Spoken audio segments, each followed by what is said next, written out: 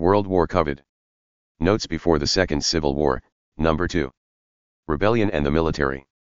A year before the First Civil War, Colonel Robert E. Lee, USA, marched Marines from Anacostia District of Columbia, to Harper's Ferry, Virginia, to bag John Brown and hang him. Watching on, Lieutenant John Wilkes Booth, Richmond Grays. The Anacostia Naval Base housed a Marine battalion to guard federal facilities in the nation's capital. Its standing orders were conditional until after the Civil War. During the First Battle of Bull Run, massed Union cannon punished the entire rebel line. It replied with a hail of rifle fire, posted front and center to defend the federal cannon. The Marine Battalion and the New York Fire Zouave Regiment were shot to pieces and withdrew.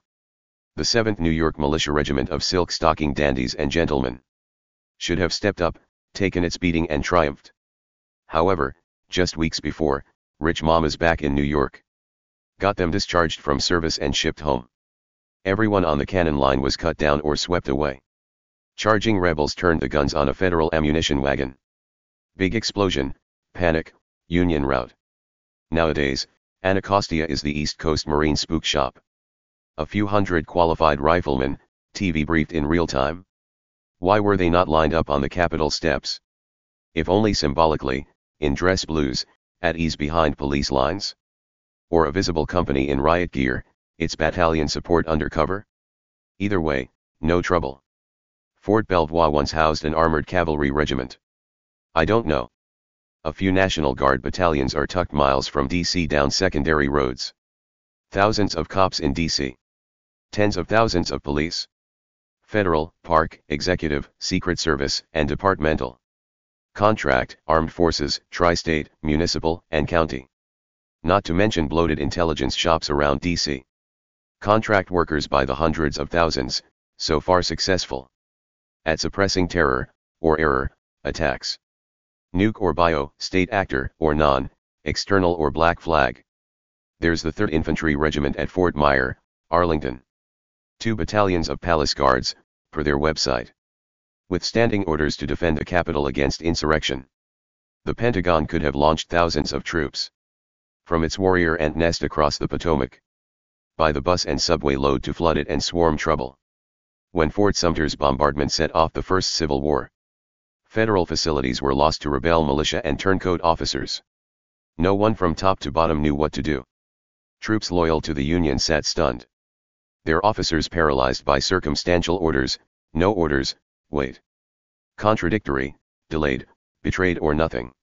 The Merrimack's hull of Monitor fought fame was burned to the waterline and surrendered to local rebels without a fight. Along with many southern ports, forts and arsenals, the pro-slaver Congress had stockpiled and starved those elsewhere, in the West, in the North. Just like today's military-industrial complex has been monopolized by repugnance, far from democratic cities. So, after the Civil War, every officer candidate in military academies and schools was taught a standard rule. In the event of trouble or suspected insurrection, rally loyal troops and occupy federal facilities. Until further orders, defend them against any comer, with lethal force if necessary. Nothing circumstantial, no uncertainty. No waiting around to be told what to do. Move out fast and stand your post. Wait for new orders from the real chain of command. From the federal government that pays your salt. Those who held to this long-standing rule were grounded on January 6 from the top down. Like the U.S. Air Force on September 11. I fear for this country, more so now than by long habit prior. It is bad enough if the military are muzzled. Worse yet if they muzzle themselves. Democracy chugs along with more or less honesty. Collects taxes, pays the nation's bills, runs the mail. Keeps things on an even keel indefinitely. Dictatorship sucks a country dry and then implodes. Not to mention its many innocent victims. A disgrace reduced by democracy at its best. Proudly maximized by the other kind. An army of draftees underserves a military coup. They would mutiny or just go home. Pro-fa mercenaries, not so much.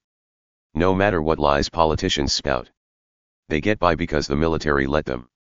Everyone will suffer if the military won't. So where were you? My father's army. On January 6, 2022. Comment.